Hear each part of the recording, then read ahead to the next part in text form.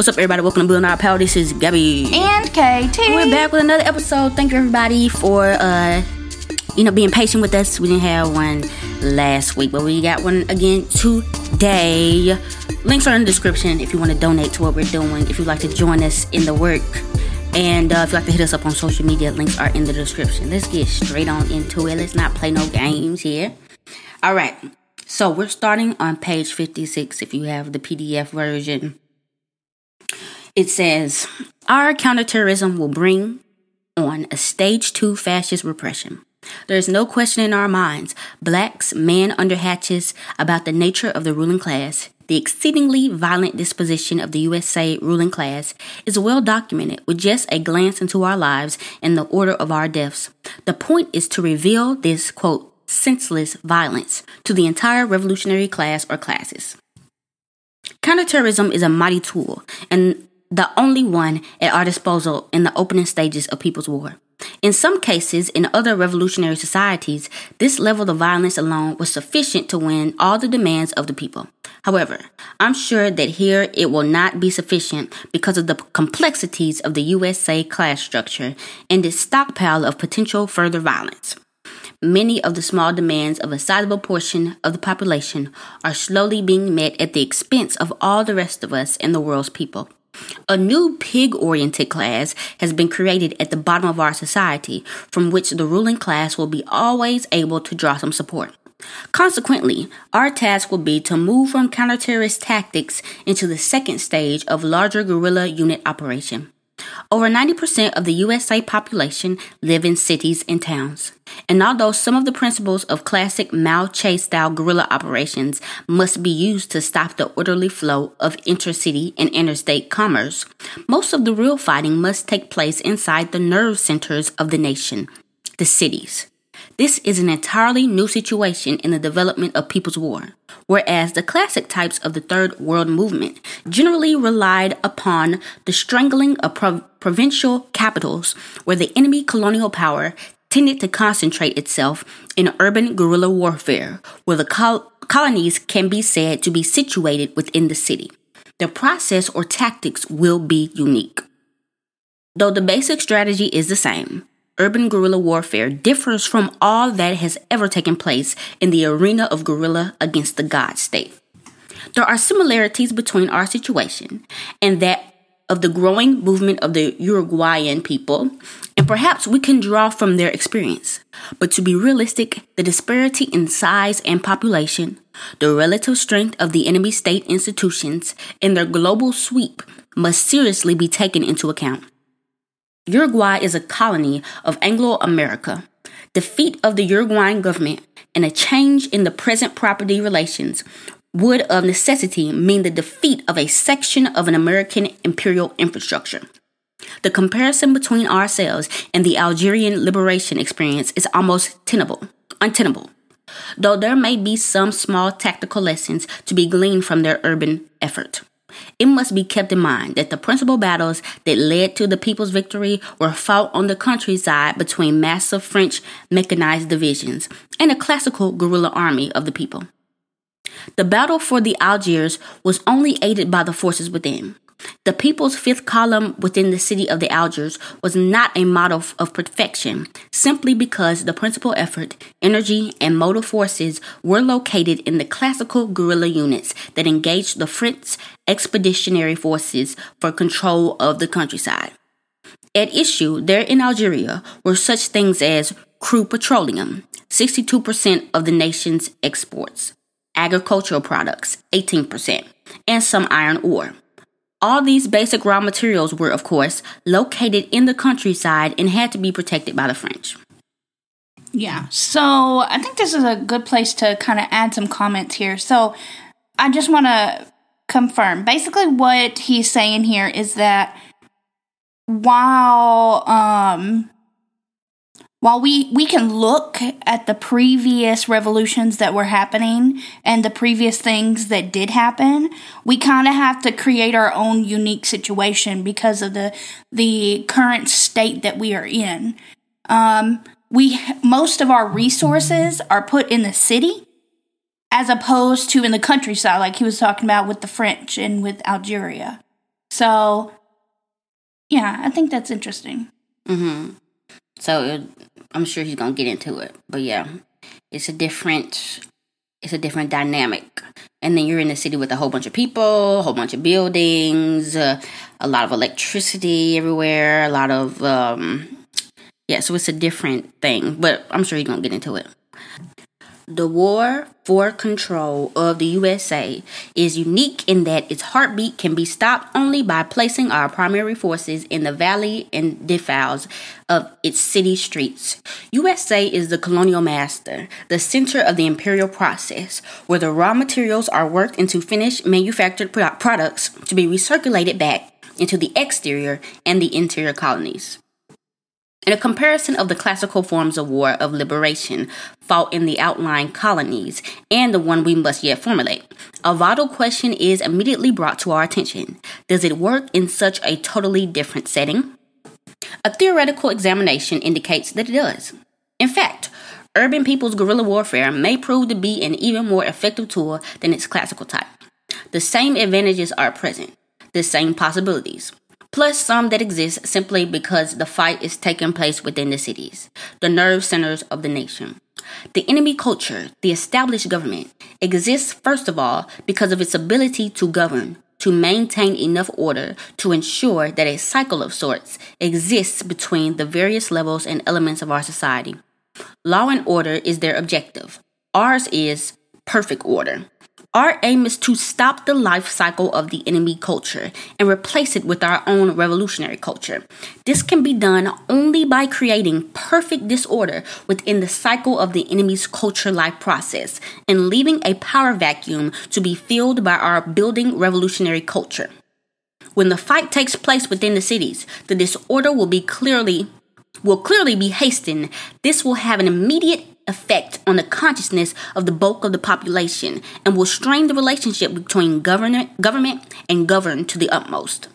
If the life of the manufacturing city is to be stopped, it is clear that the normal processes, at least, will be slowed by a convoy of establishment trucks, tanks, or troops simply moving in the city's arteries where commercial convoys should be moving. The necessary checkpoints will further slow it. Each one of the opposition's own tank shells that is fired inside the manufacturing city at the elusive guerrilla will destroy some aspect of the factory city and undercut the ability of the establishment to produce another tank shell. It will not help the fascist cause very much at all when the armored personnel carrier or jeep patrol equipped with 30 caliber machine guns fires into a downtown shopping crowd at the elusive guerrilla who has taken refuge amongst the people. The people will not understand. That's very interesting that he was talking about how you can use the city pretty much as another radicalizing tool because it will take a halt to the production of things if you got damn near martial law going on and people have curfews or there's violence in the streets, people not going to work, people's businesses and stuff getting towed up. That will take a hit to the economy and it will cause the government to feel the blows of that. And also, the radicalizing tool of the government is literally attacking you. Like, it may say it's looking for one person, but especially in the black community or something like that, that's when it just turned into them just shooting indiscriminately and everybody getting beat up. And so that can be another tool of, making people see that these people are our enemies. They're not here to protect you because we're fighting for you. They're doing all this in support of capital. That's the only reason why they're down here. And if you're in the way of them making money by any means, you're protecting the person, you're protecting the guerrilla, whatever, you finna go down just like them. So I think it's interesting in the fact that we have examples of mass unrest in within the last even just 5 years, 6 years, 7 years, 10 years, whatever.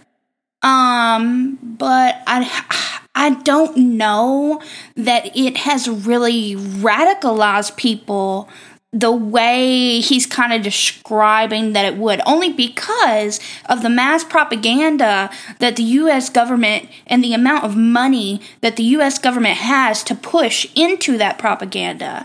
Like, they control the media, right? They control the media. They control quite literally everything. So for us to just, not have our own, like, he's talking about us having our own culture. That would mean us having our own newspapers, our own media, our own, like, things that can basically be our material every single day. And we don't currently have that right now. So even if we did go out in the street and we did scream and yell and burn buildings down, I feel like without that mass propaganda, without that culture, like he's talking about, it just wouldn't work. Well, that's what he talked about in a couple of episodes ago. He was talking about it's one whole cohesive thing, right. A revolutionary media, like a PR team, pretty much, boots on the ground and the underground facet as well. And the difference between this and with the George Floyd stuff is who was a revolutionary vanguard that was doing anything.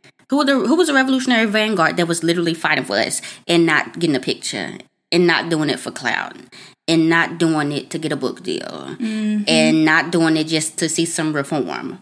Who was in there? Who was out there? Who was a vanguard party, if that's what we want to do, that was literally saying, everybody get your ass in the street. We are going to take our power, and I don't care how long it take. I'm putting my life on the line to make this is the time for insurrectionary blah, blah, blah, blah. Nobody. Yeah, that's true. So there's not even, we don't even have a modern day example of this. No, at all. So, yeah. But I will say, even with the reformism, all the liberals in there was a shift for a second.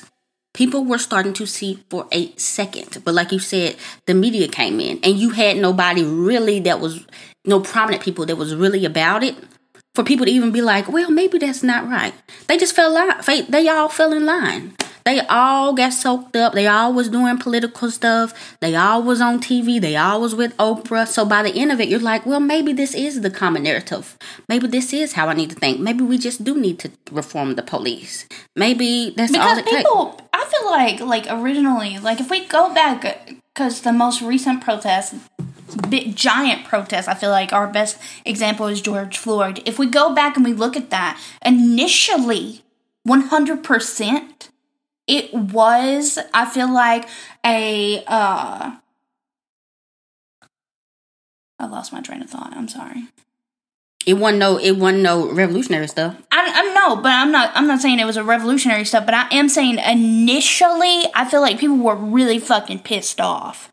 You know, they were really upset. And then, like I was talking about, like the media came in all of a sudden, we don't want to, completely erase the police. Let's just go ahead and defund. And then from defund, it went to, let's just give more training. Like, there's always this liberalization of it, or like a less radical understanding of what we need to do. Because there's nobody constantly, during times like this, organizing the people and making sure people know what's going on. Yeah. There's no reason why you should only be seen is when somebody get killed.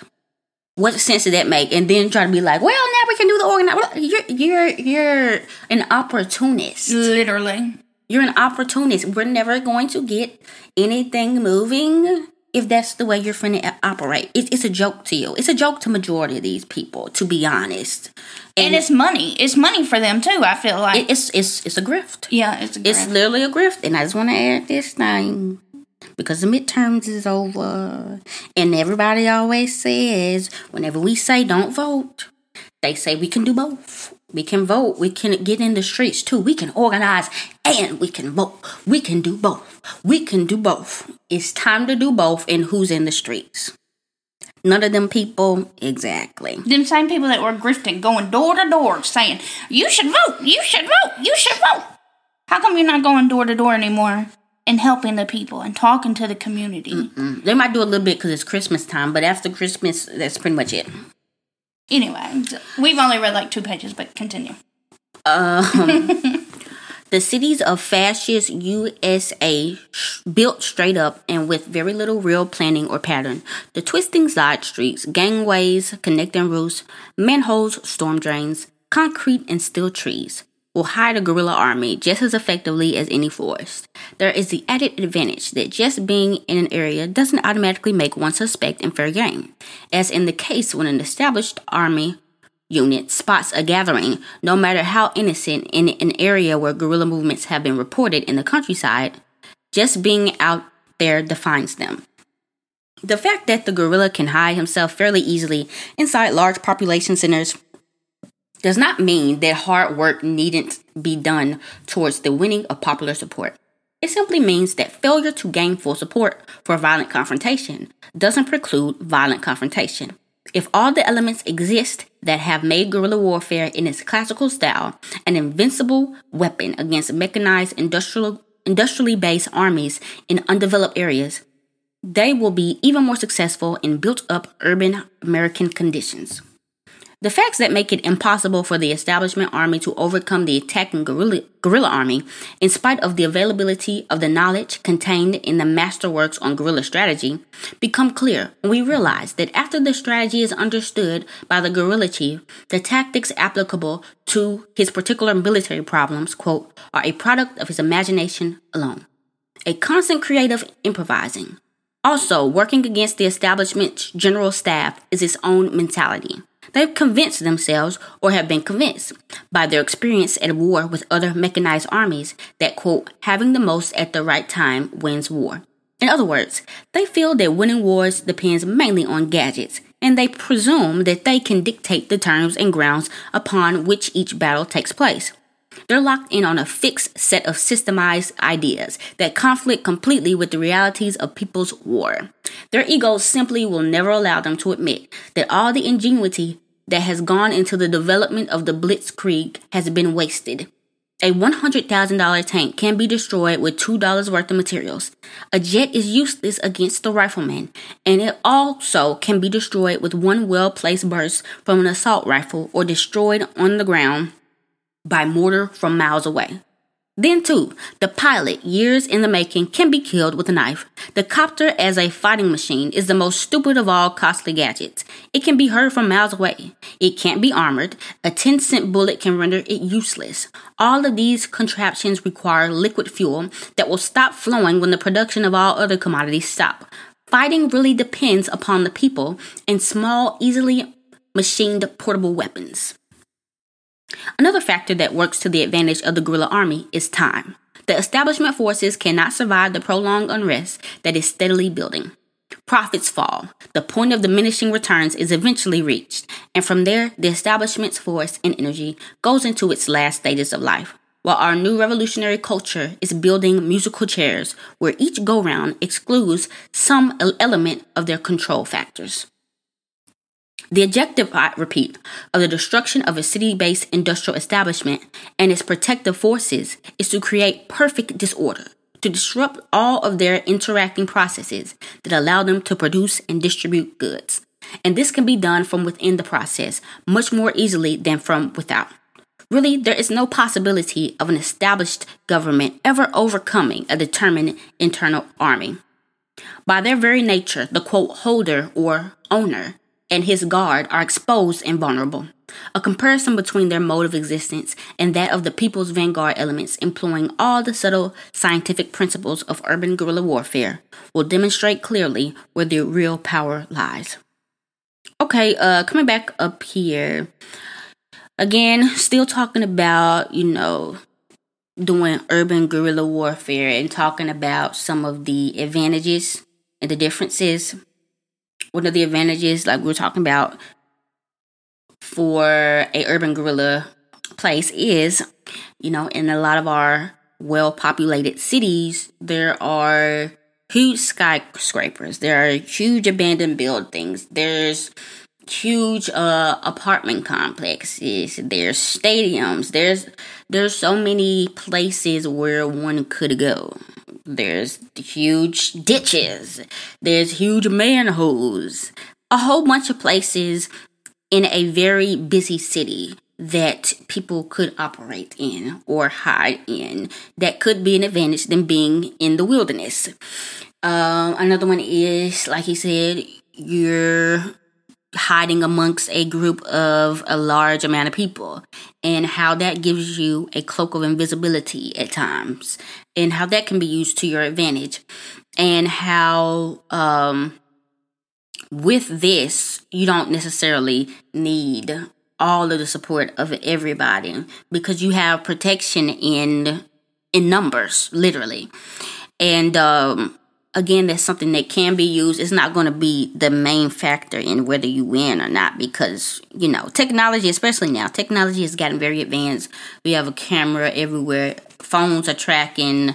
There's always a way now, unfortunately, in this digital age, for them to be tracking. But it does help a little bit. More so than just being a group of people in the countryside, which, of course, you look weird. Why are y'all gathered together by this tree? Like, that puts more eyes on you. And then he was talking about how, you know, for some of these big Western powers, they just think, well, if we just have all the money, we have all the big things, we have all the gear, we have all the uniforms and the tanks and this and that, we're automatically going to win. But again, one thing that he's been reinforcing this entire time is these people are not invincible. Mm-hmm. And we have tools that make them not invincible. And you know, that's one of the reasons that we're kind of like promoting, you know, get your knowledge up about whatever it is he's talking about right here on your own, and see what he's talking about, if you know what I mean. Because apparently there's a way, and, you know, that's all I'm gonna say about that. And yeah, so pretty much this whole thing is about, you know, the enemy that we're fighting. And we know that the number one factor in America is profits, is the damn economy, is capitalism. And you can make it so that it becomes unprofitable for them to keep order in a certain area. They're expending too much money, and the return on the investment is not going to be high enough so that people would just throw their hands up, at least for this little one spot of area. And so that's something you can be thinking about. Like, how can we destabilize an entire economy of a city? What are some of the main routes of transportation that goods come in and out of this city? What are some of the main distribution centers that could be halted to expedite the what we got going on? So, yeah, very, very interesting things. Anything you want to add, Tati? Nothing at all. I completely agree with you. Yeah, but just very interesting things that you could be thinking about with your peoples or on your own. Like, these are strategies as well, you know. And, you know, that's why I think it's good to read theory and be actively planning or actively thinking about these things, because I know a lot of this stuff will be spontaneous. But you at least kind of want to have an idea. So we're not just running around like a chicken with our heads cut off. So, what do y'all think, guys? Hit us in the description. We have links for you to contact us, for you to join us, for you to add your 2 cents and all that stuff. Patreon is in there as well if you'd like to donate. Again, this has been Gabby. And KT. Page 62. And this has been Building Our Power.